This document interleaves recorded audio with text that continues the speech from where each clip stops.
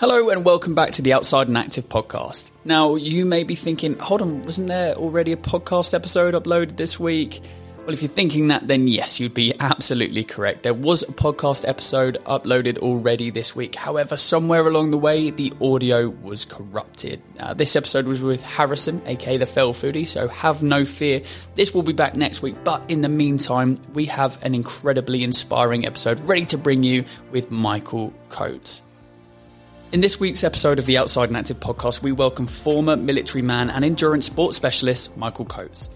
Michael joined the British Army aged 16, serving nearly 6 years with the Royal Engineers. During his service, Michael spent time in Iraq during the conflict at the beginning of 2003 and then again at the end of the year. After returning to civilian life, Michael then spent another 9 years in the fire service. Coates also hosts the award-winning podcast Declassified. This podcast documents amazing stories from members of the military community. His guests include military cross winners, athletes, partners of those who have served, high-ranking commanders, and normal veterans who have gained extraordinary experiences. By declassifying stigmas and perceptions, he wishes to open up issues around mental health, fitness, and well-being. Alongside all of this, he is also a serial endurance athlete, taking on grueling challenges to push his body and mind to the limit. In this podcast, we dive into the specifics of these challenges and find out just why he has such a love-hate relationship with them. Just before we jump into the conversation with Coatesy, a quick note to say that this episode does contain strong language. Also, a quick warning that we do touch on issues of suicide and serious mental health. Sorry for the slightly longer introduction, but without further ado, please enjoy listening to Michael Coates. Hello everyone, welcome back to the Outside and Active podcast. I'm very happy today to be joined by Michael Coates. Coatesy, how are you doing? I'm very well, thanks. Good. And we're going to start with a piece of advice that last week's guest left. A guy called Harrison Ward, otherwise known as the Fell Foodie, and he's someone who had a difficult time with drink and through a relationship, and was his mental well-being was spiraling down to the point where he was having suicidal thoughts and issues, and all of a sudden, a cathartic moment in his life, stopped drinking and decided to take to the hills up in the Lake District and completely change his life around and start walking, hiking and eating outdoors. And that's what he does today. So his piece of advice for you is to enjoy the smaller things in life. Obviously, there's big moments and big things, but sometimes we let life go by and we just sometimes want to stop and smell the roses. So that's his piece of advice. Enjoy the smaller things in life, and we'll get a chance for you at the end to offer your piece of advice to the next podcast guest. But we'll start off with a really simple question. What do you love about being outside and active? Well, I think it goes down in a few different parts, and it leads on from that piece of advice, really. And it's the simple things. It's not being outside in nature and being outside, whether it's in your garden or whether it's in the Lake District, can just provide that kind of solace, the simplicity of life.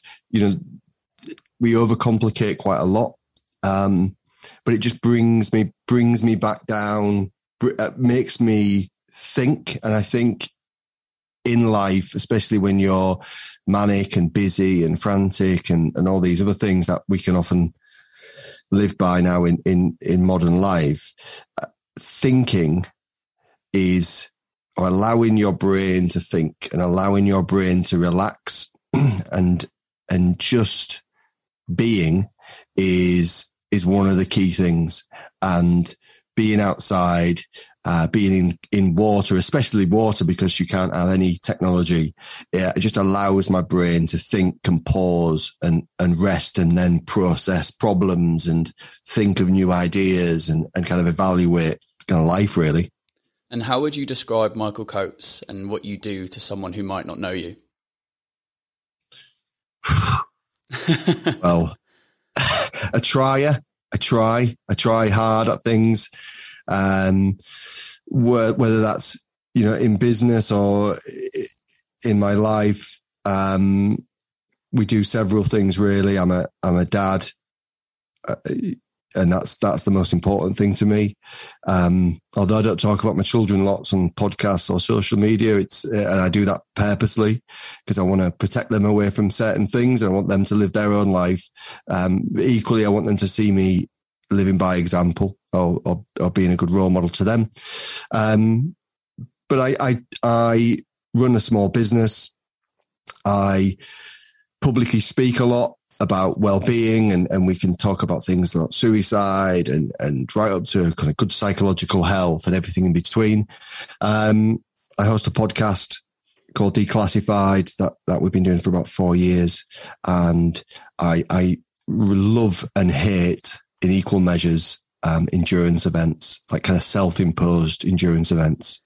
I think that's perfect. I kind of want to touch on each of those things. And I think that the first thing is being active, because you are following you on Instagram and you are always doing something, but it's not just when people set aside time to go for a run or for a swim or something like that. You are just doing something. Your general life, your functional fitness it's just all the time, isn't it? I mean, talk about your background with about being active. Yeah, do you know, it's good when you get a bit older. I'm 39 now, and I reflect a lot, and I look back at my childhood quite a lot. And because of the podcast, and we get really in depth with people, I've kind of become not a psychologist, but I empathise. I've developed empathy, and I practice empathy. And I look back at my childhood, and there was some good stuff, there was some bad stuff, but I was always active, and I was always really focused. I might be like 9 or 10, and I'd be with friends in a local park, jumping in lakes with no parental guidance, just jumping in, diving down, picking up freshwater mussels in my local park in the middle of Hull. And just being active, being on my bike. I was quite a loner when I was in my teens. I just wanted to join the army. So I'd go to Army Cadets, and apart from that friendship group, I'd really have nobody. So I'd just be out on my bike by myself quite a lot. I'd train and run. I'd do like 2-mile runs when I'm 13, 14, just because I knew that I wanted to join the military, and that was my aim. So yeah, it goes back from then, really, just this ability just to get up and get moving. Didn't have the right kit, didn't have the right trainers, all that kind of business, but just set aside and just went and did it. Academically, I wasn't particularly interested. But still, I just wanted to push and push. And then joined the army at 16, did 6 years in, and was always trying to be the fittest, especially during training, because that's just what I knew how to do. And I just had this ability to push until I was sick. That's the truth. Just push and push and push and push. Because I wanted to impress the people around me. I wanted to impress the senior people within that organization. And I wanted to almost say, yeah, I can do whatever it is. And my way of doing it was physical.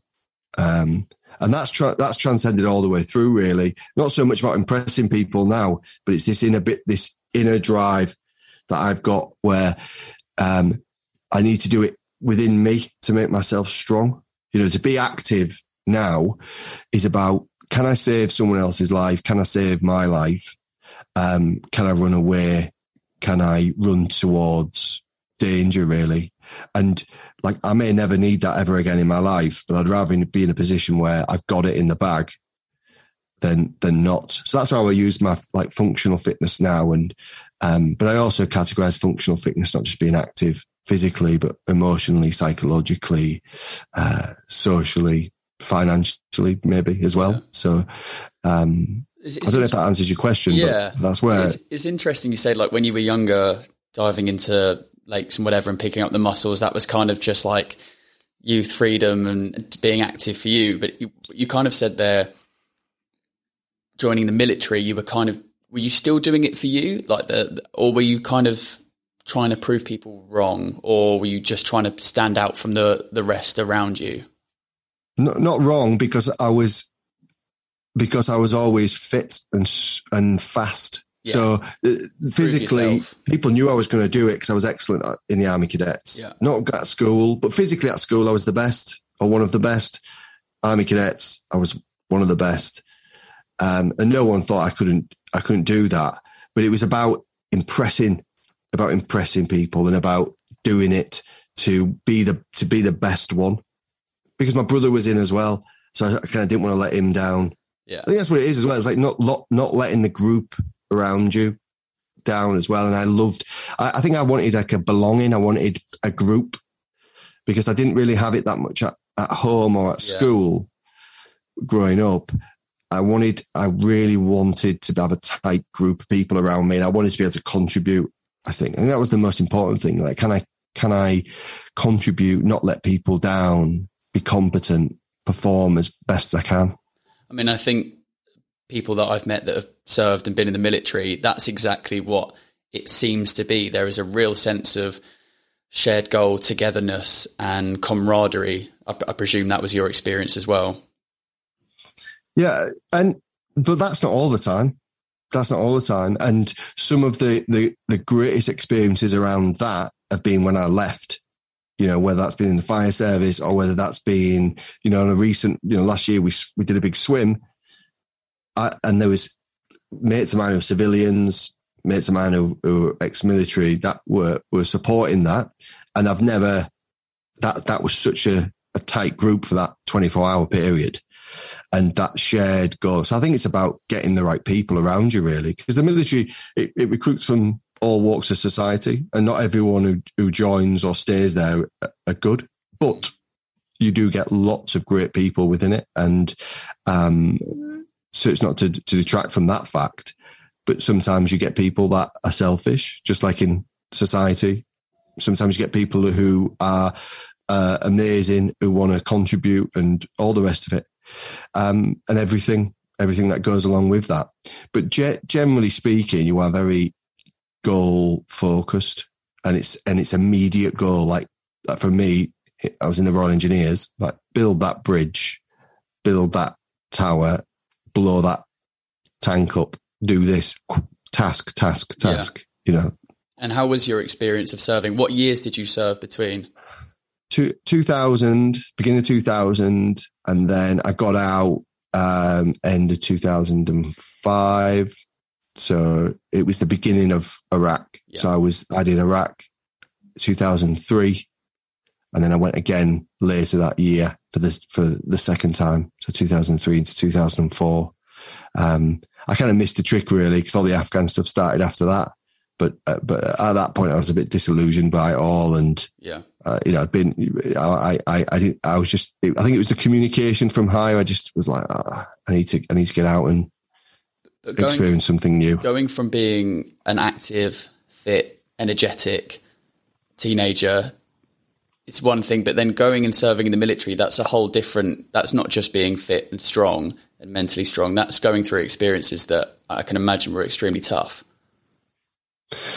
In training, you mean, or in general? Well, in general, being in that sort of time period as well, where during the war, and do you know what? I was too young and stupid, and not for me, because it was easier than being at home.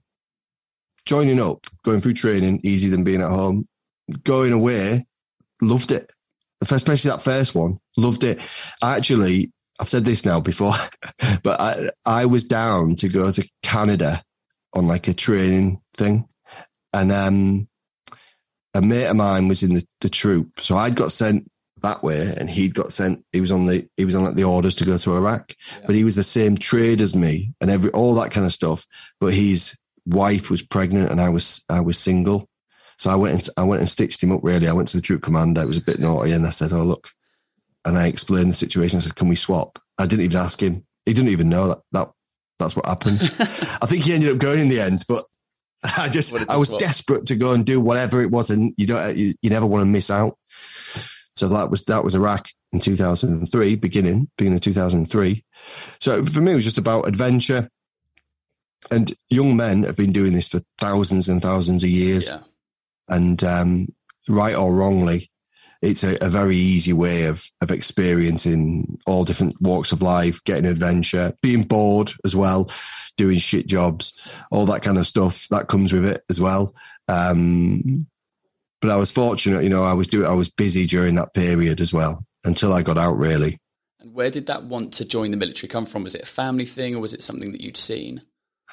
I think on my 5th birthday, I got my mum had made me an army uniform because she couldn't buy them back then. So she'd made me something. And then I remember getting a book on the military or like Vietnam or something like that. And I remember having this book, this big old like book. It felt massive to me then, being a kid. And then my brother joined in 2004 or 5. Sorry, in 94, 95. And he was always away. And then so I think it was just a natural thing for me. And again, it's just like running away. I just wanted to escape. I wanted to escape and get away from everything. And so it was just a way out. It was the obvious way out. If I could just do all right on my GCSEs, which I didn't really, but if I could just do all right and just scrape, then I knew then there was a career waiting for me straight after. I didn't get in first. I had to wait 3 months. And in that 3 months, I went and worked at Asda. Other supermarkets are available. I went to Asda. It was about 5 miles away from my house. I used to cycle there, cycle back every day. I was getting fitter and fitter during that period as well. So I was still prepping, but earning money. Yeah. There we go. And then leaving the military and going into the fire service, was that an easy transition or was it quite difficult? Perfect. Yeah. It was absolutely perfect because I was just back in an environment where you're training, trying to get better, getting on courses, being around amazing people. Banter's always there. So basically you go to work and you're just with all your best mates and you're with all your best mates and you're messing about and you're being serious and you're working and you've got to perform. You're getting fitter, all that stuff.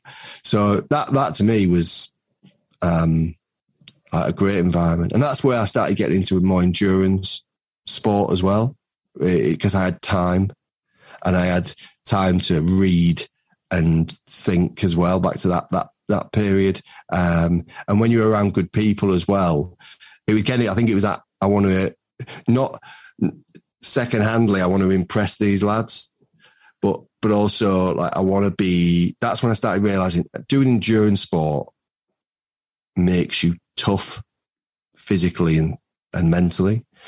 And that's when I realized that like I want to be the one that people look at and go, oh yeah, he's tough because he does this stuff. But bear in mind at that time I was playing rugby league throughout the summer so I was like battling on the weekend, but then training for endurance sport during the week as well.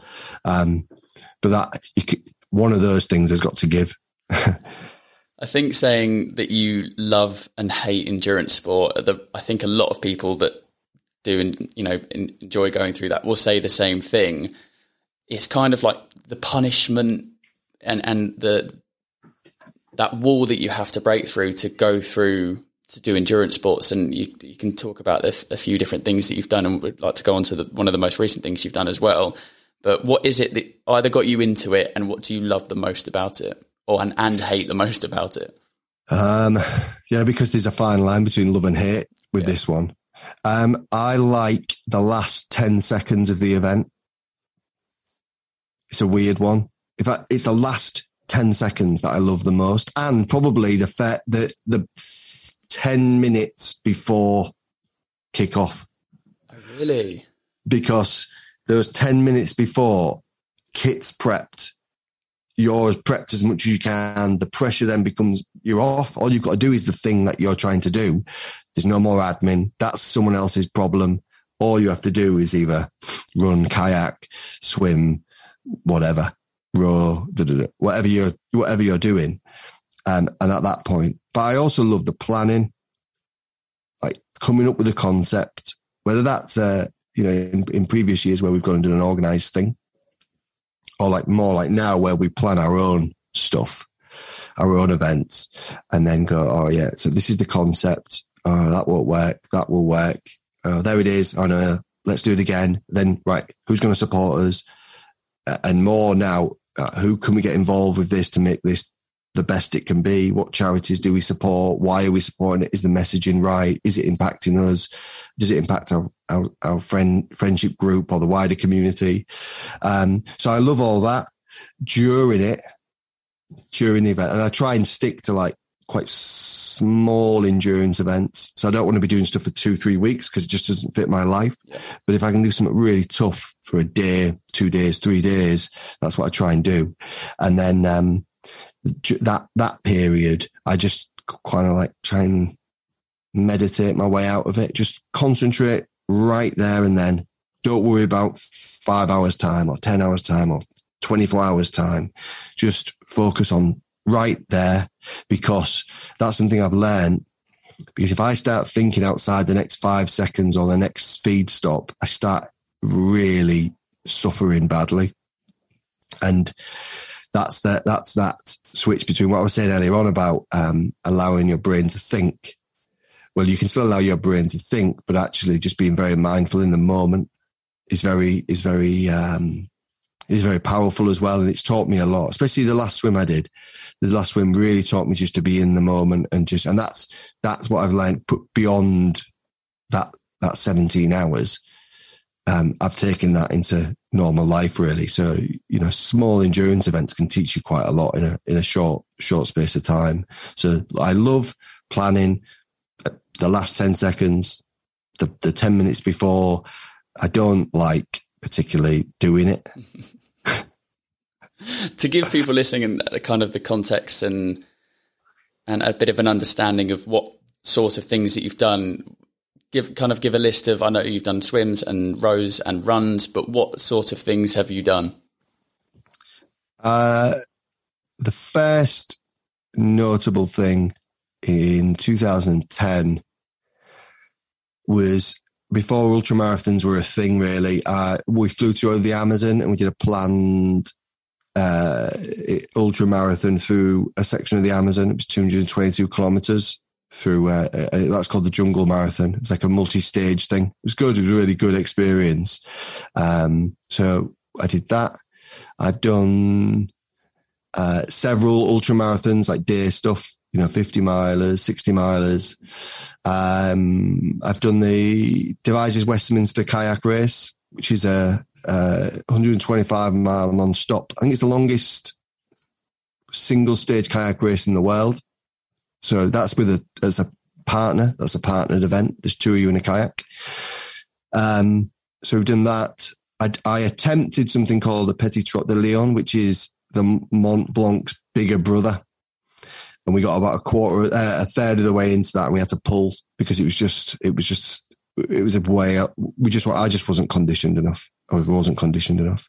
And then what else have we done? So yeah, a load more ultra stuff, running or shuffling around. And then we swam 26.2 miles in October down the Thames in 10-degree water.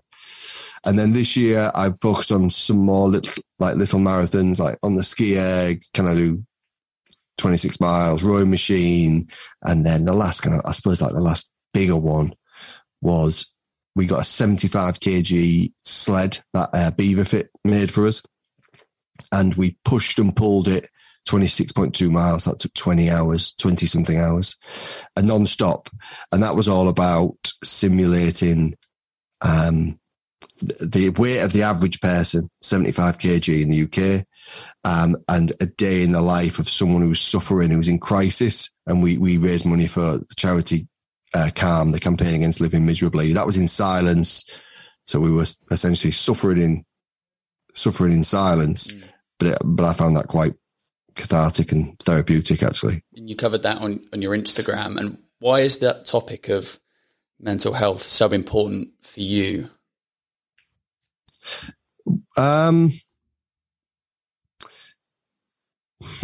It's quite a tricky question to answer. Why is it important to me? Because a few things, the words, even just that phrase, that mental health, people associate with a negative connotation. So most of my friends and people who I associate with have extremely good mental health. Several of them have got trauma issues, like psychological trauma issues, but that I don't class that as mental health. I class that as a trauma memory problem, lads who've got PTSD and stuff. But it's almost I know 15 lads who have either attempted, and all men, right, who have either attempted or planned their suicide. And all these men I know are tough, strong people. And in 2009, I read a book. It was James Cracknell and Ben Fogle's Crossing of the Atlantic. And that gave me permission to sign up to my first endurance event. And then that's when I started realizing there's this link between, being psychologically tough and physically robust.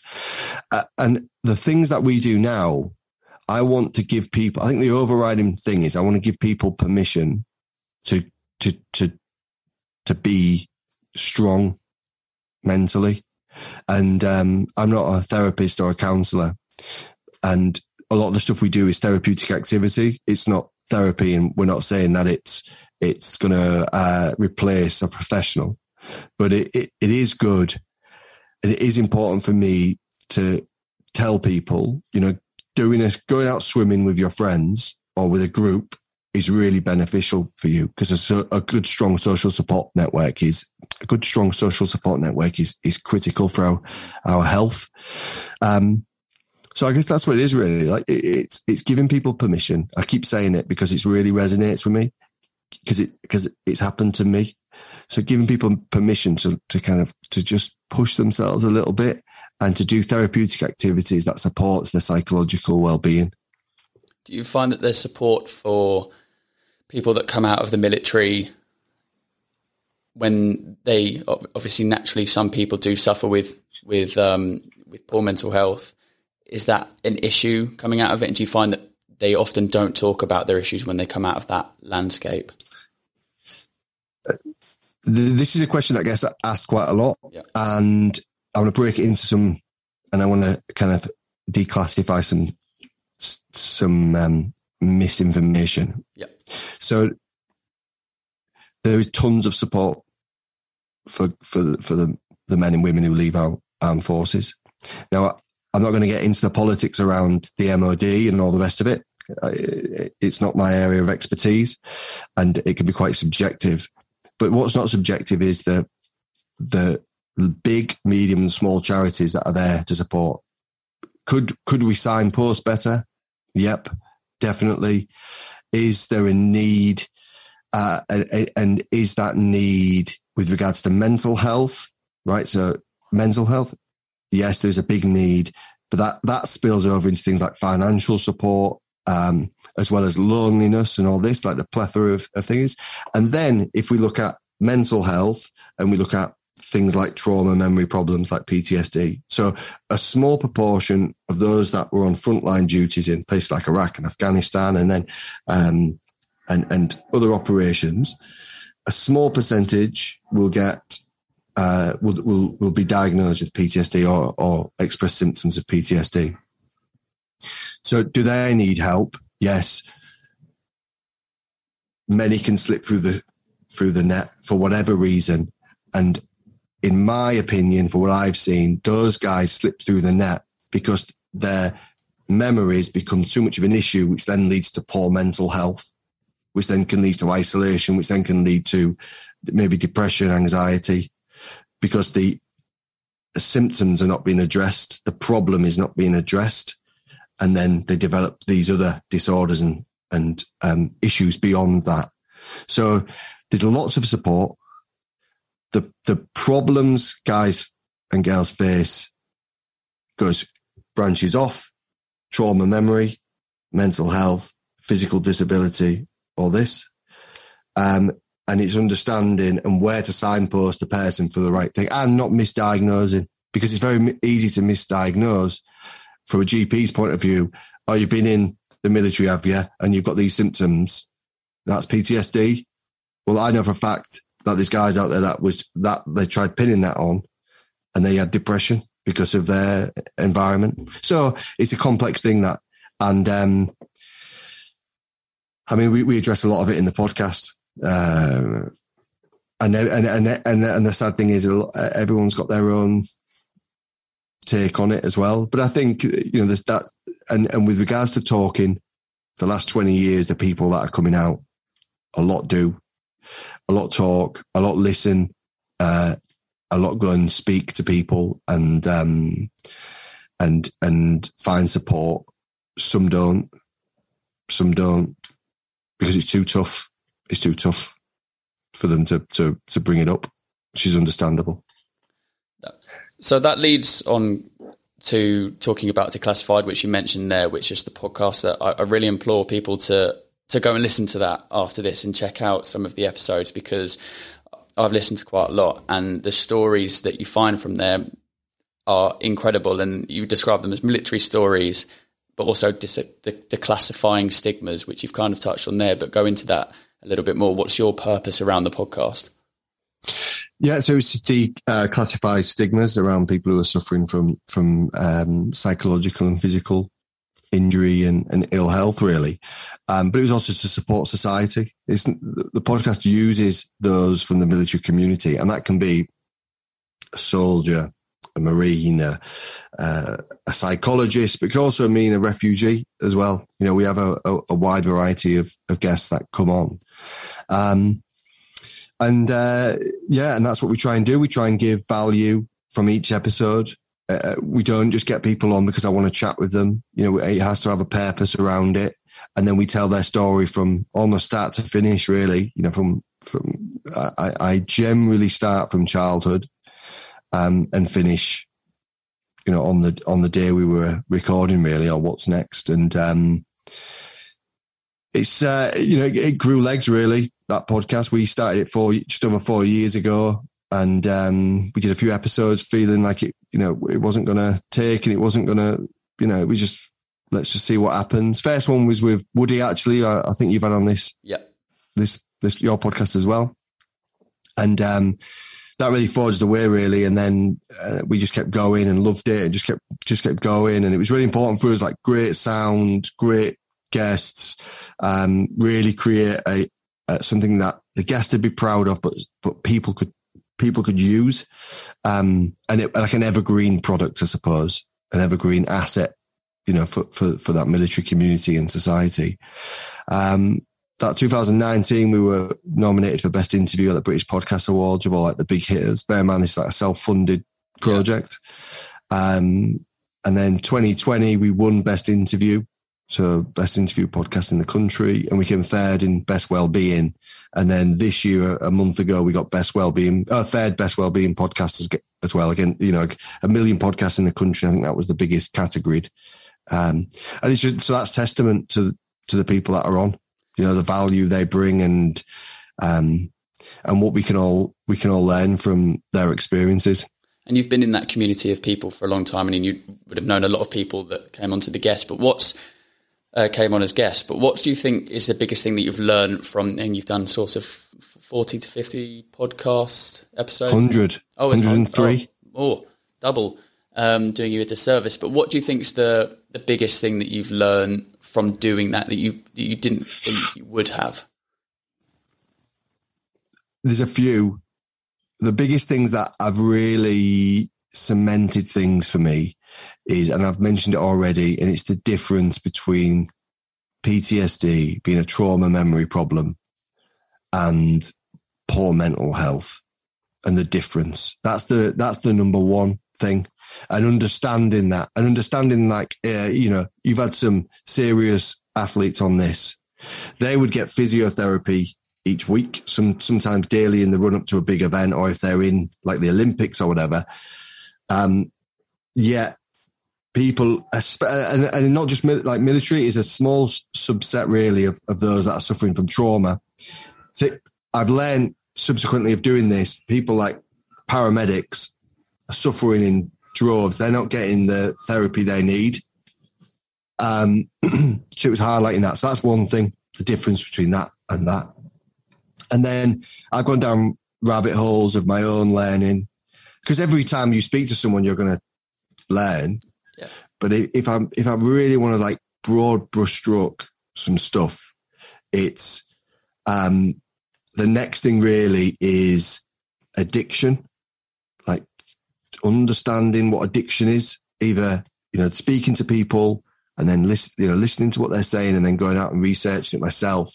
And then the benefits of things like psychedelics in recovery, mentally, what the future of that is going to hold and what the future of that looks like. To be fair, there is a lot, and also my ability, and like I said near the start, I think empathy is something that you can learn, and that is definitely something that I'm better at. I'm way better at listening. I'm way better at like listening to like the nuance in their story, and then probing and prodding like something I think that they might not be like honest with themselves with, and prodding into that. So on a personal level, yeah, empathy is something, but then in a broader, understanding what good mental health is, poor mental health, trauma, and where psychiatry is going to lead, where addiction falls into all of this, and self-medication, and that they're the biggest things. I think there was an episode with Paul Merson, ex-footballer Paul Merson, that you had, that was an example of what you've just spoken about there, of really tapping into something. And I think you got quite emotional on the episode as well. And it was about his story with addiction. Paul Merson was the only episode where he had no link to the military. And he knows my brother. So he lives near my brother, who was in. But he didn't know who Paul was, And then I said, look, I think I need this because I know there's an issue with gambling in the military. I know that. So we got him on because I wanted to get his, and he was so amazing. He was so amazing. He's obviously he's still in a lot of pain. And I've come to my own conclusions around, because I've listened to that back again. And it's a tremendous episode. Like, the way he speaks is totally honest, to a point. And when I say a point, I think he's still trying to figure things out as well. He's not being dishonest. He's still got these things that are still processing. And I think there's a lot of people self-medicating as well, like getting by. And I think that's why it's good to appreciate the difference between self-medication, a therapeutic activity, and therapy, and how self-medicating your trauma away, or especially trauma, self-medicating away on alcohol or gambling or fitness or sex or whatever comes in those forms of self-medication. There's several. Understanding that, and then understanding that, and also if you're in a good place as well, but you're still, you need to flog yourself in the gym to get to sleep at night, or you're stunting your growth, or you're stunting your professional therapy, with a counsellor or a therapist or a psychiatrist, understanding those things as well. I kind of went off on a bit of a rant there, but do you get my point? Like, there's that episode is a great example of a problem and how it can escalate beyond any form of control. Yeah, and I think a lot of footballers from that era, because there was no support at all. It was, you hide it or you bury it. And it's only recently, even I've heard Gary Neville and other footballers talk about it, only recently where it's actually the football clubs, or I'm sure it's sport-wide as well, start to think about, we need to have medically trained people people trained to be able to come in and talk to them about their mental health issues, or their general well-being, because it's not, that is such an important side of it, as well as being physically fit. Being mentally fit is the service that they should be giving to them. So it is really interesting listening to Paul, and he was a great episode. And another person that you've had on is Brian Woody, we've had on the Outside and Active podcast, and is the reason that we met, because if you hadn't heard his story, he served in Iraq and Afghanistan, and you can go back and listen to that episode for the full story. But effectively, he was running 25 marathons in 25 days, and you were supporting him on, I think it was day 14. It was Remembrance Sunday. Where we met. You planned out the route running all the way from, I think it was Feltham, to the Iraq and Afghanistan Memorial in Central, and that was the first time that I had run a marathon. And I know that your endurance sports, you've done that plenty of times, but that was, I would say, one of the most inspiring days that I've been a part of. Someone that's not, no connections to the military, but the understanding I got from that day from yourself and from Brian. And I'd like to ask a question about how you when you go through those difficult times, you push through, because I saw that from him, helping him with that challenge. You get to a certain point and you think, he always describes that he's not a runner and stuff like that, even though he's done that challenge. But I saw him push through so many different walls, and it'd be interesting to know your thought about whether it's I don't know if it's from the military or something. You see it in endurance runners a lot from people that I've spoken to, but breaking through that barrier and having the willingness to go, my body might be broken, but mentally I'm going to push through anything. And you must have had that with endurance sports as well. Yeah, well, what Woody did was amazing, and he's rallying up again to do something very similar, tougher this year. And if you look at purpose and meaning, so his purpose wasn't to run 25 marathons. That was just the transportation almost. There was messaging and meaning and purpose behind all that. And that was to honour each person that died in Iraq and Afghanistan, a mile per person. So, and and people got behind that, and he raised a lot of money because of it. His messaging him. And so each mile he was doing it. If he'd have missed a mile, such a disrespect. It'd have been, for him, it'd have been so disrespectful to that one individual. So he had great drive around that.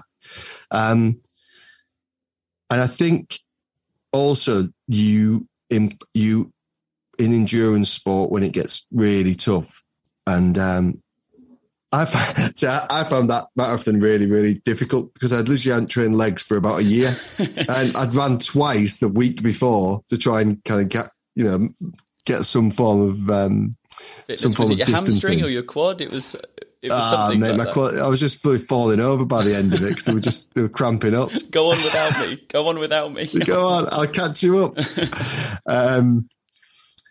And where was I? So it's the internal pressure you put on yourself as well, because external, look at Woody.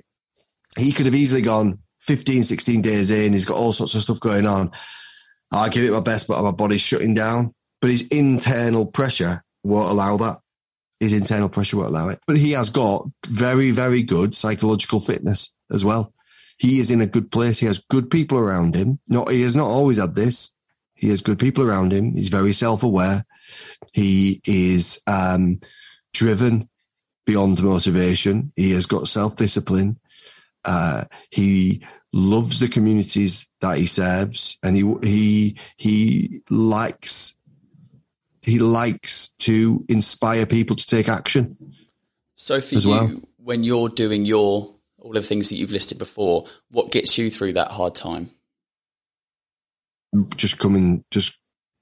little bit about that, like a bit about self-imposed pressure. Yeah. Also, can I swear on this? I think I have already anyway. Just don't be just be fucking tough. Like this. All this is this. Just don't get out your own backside. Just keep running. Just keep. Just do another mile or another X. This is not that difficult. In the grand scheme of things, you might run a marathon, or you might run 100 miles, or you might swim, for a day. But all it is a day. All it is a week. All it is a marathon. All it is that's all it is. So all you got to do, like I'm looking at my ski erg now. When I did that, it's only 3 hours. So all it is 3 hours. All I've got to do is keep pulling that thing down for 3 hours. That's it. And so if you keep it that simple, because it is simple. It's not easy, because that's not the way it works. Running a marathon is simple, isn't it? Because all you got to do is run a marathon, but it isn't easy. And those two things shouldn't be mixed up as well. So just because, and knowing that is quite nice. The simplicity of just keep walking, just keep carrying, just keep rowing. It isn't easy. And also a little bit is like, not everyone can do this for various reasons. And that's a fact. Not everyone can. Lots of people don't want to, which is understandable as well. Why would you want to run 25 marathons? Why would you want to swim for 17 hours? But some people want to do it and cannot.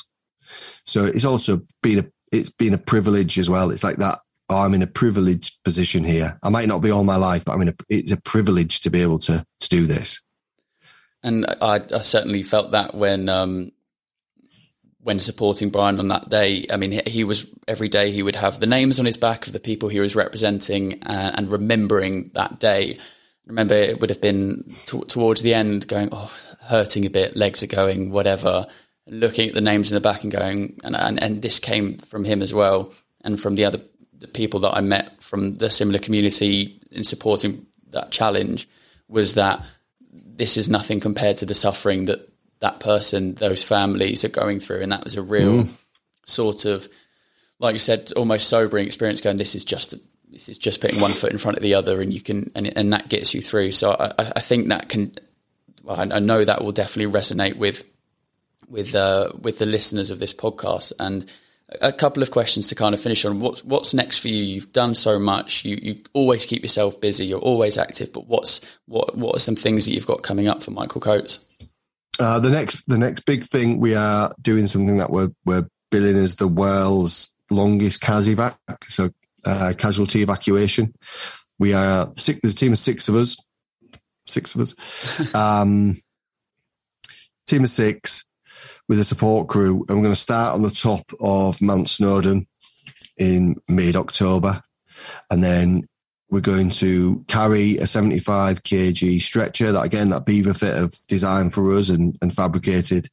And we're going to carry that 75 kg stretcher to the top of Pen y Fan, 125 miles away. So again, 75 kg for the weight of the average person. 125 miles represents 125 suicides in the country each week. And it's hard to be able to go, how are we going to train for this? Well, just make yourself robust. And the number one thing is having the right people with the right temperament. And in this case, the right size. You can't have a 6'8" monster if you've got someone who's like me, 5'11" on the stretcher. It's quite tough. And so getting the right people and the right support. And this is going to be, I think, like everything I do, I think I've initially underestimated it, but now it's about problem solving before, during, and then almost certainly afterwards as well. That's the next thing. And then we've got a little twinkling of something in Normandy next year. Exciting. And I presume you'll be covering all of this on your social media as well. Yeah, all on social media. And we've got a videographer coming with us as well. So we're going to make a film about that full thing, and get some good messaging around that as well. Like, suffering and going into dark times and being together as a group, a supportive group. And then we've just got the film that's coming out called Brutal. That's coming out on YouTube. That was about the swim that we did last October. It's taken a while to get sorted out, but that's coming out probably next week on YouTube. So I think that's pretty much, that's enough for now. Just a small amount. I'm sure there'll be things that pop up and you think you go, that'd be interesting. But what's your Instagram where people can go and can follow? Michael _Coates, COATES. Yeah, and the podcast is in your description as well, isn't it? Declassified podcast. Like I said, that's extremely inspiring for people looking for those stories. Just a couple of questions to end with. You've done so many different challenges, and like you said, apart from the 10 minutes before and the last 10 seconds, you hate it. But what's been the best moment during any of those challenges? You can take best in whichever definition that you may. Do you know, I was really, one of the most inspiring things was in that swim where, and this is what comes to my mind straight away, and it was with Nathan, who I swam it with, Nathan Jones, who I swam it with, and he was in shit state. He was in, because he'd got a really bad cold like the day before, and just watching him just be stoic and just get on with it and not overcomplicate things, just get back in the water and start swimming next to me. That was a really amazing. And then all the support crew around making sure he was happy in those transitions through locks, because obviously we portage through locks. Watching him do that was an amazing thing to be part of, to watch him. And it is only a cold, but a cold when you're swimming in 10-degree water for 17 hours, that then really is very inspirational. So that was an amazing thing. Amazing. And to top it all off, what piece of advice would you give to our next guest on the podcast? Focus on your support team. Focus, whether that's physically, whether they're on the ground with you, but focus on your social support network, the people around you. They make you everything. And for me, I'm nothing without my friends around me. Amazing. Coatsy, it's been a pleasure. Thank you for listening. And make sure you go and check out your Instagram for all of the challenges coming up, and also the Declassified podcast as well. Coatsy, it's been an absolute pleasure. Thank you so much, Tom. Cheers, mate. Thank you for listening to that episode of the Outside and Active podcast. We hope that you felt inspired by Coatsy's story, and maybe even you want to go out and try your own endurance sport. Again, as I said at the beginning, sorry for the issues that we had with the previous episode. The episode with Harrison will be out. It will just be next week. As always, if you think there's someone that would enjoy this podcast just as much as you, then make sure to send it over to them, and also to leave a review if you're on Apple Podcasts. Until next time, enjoy the outdoors.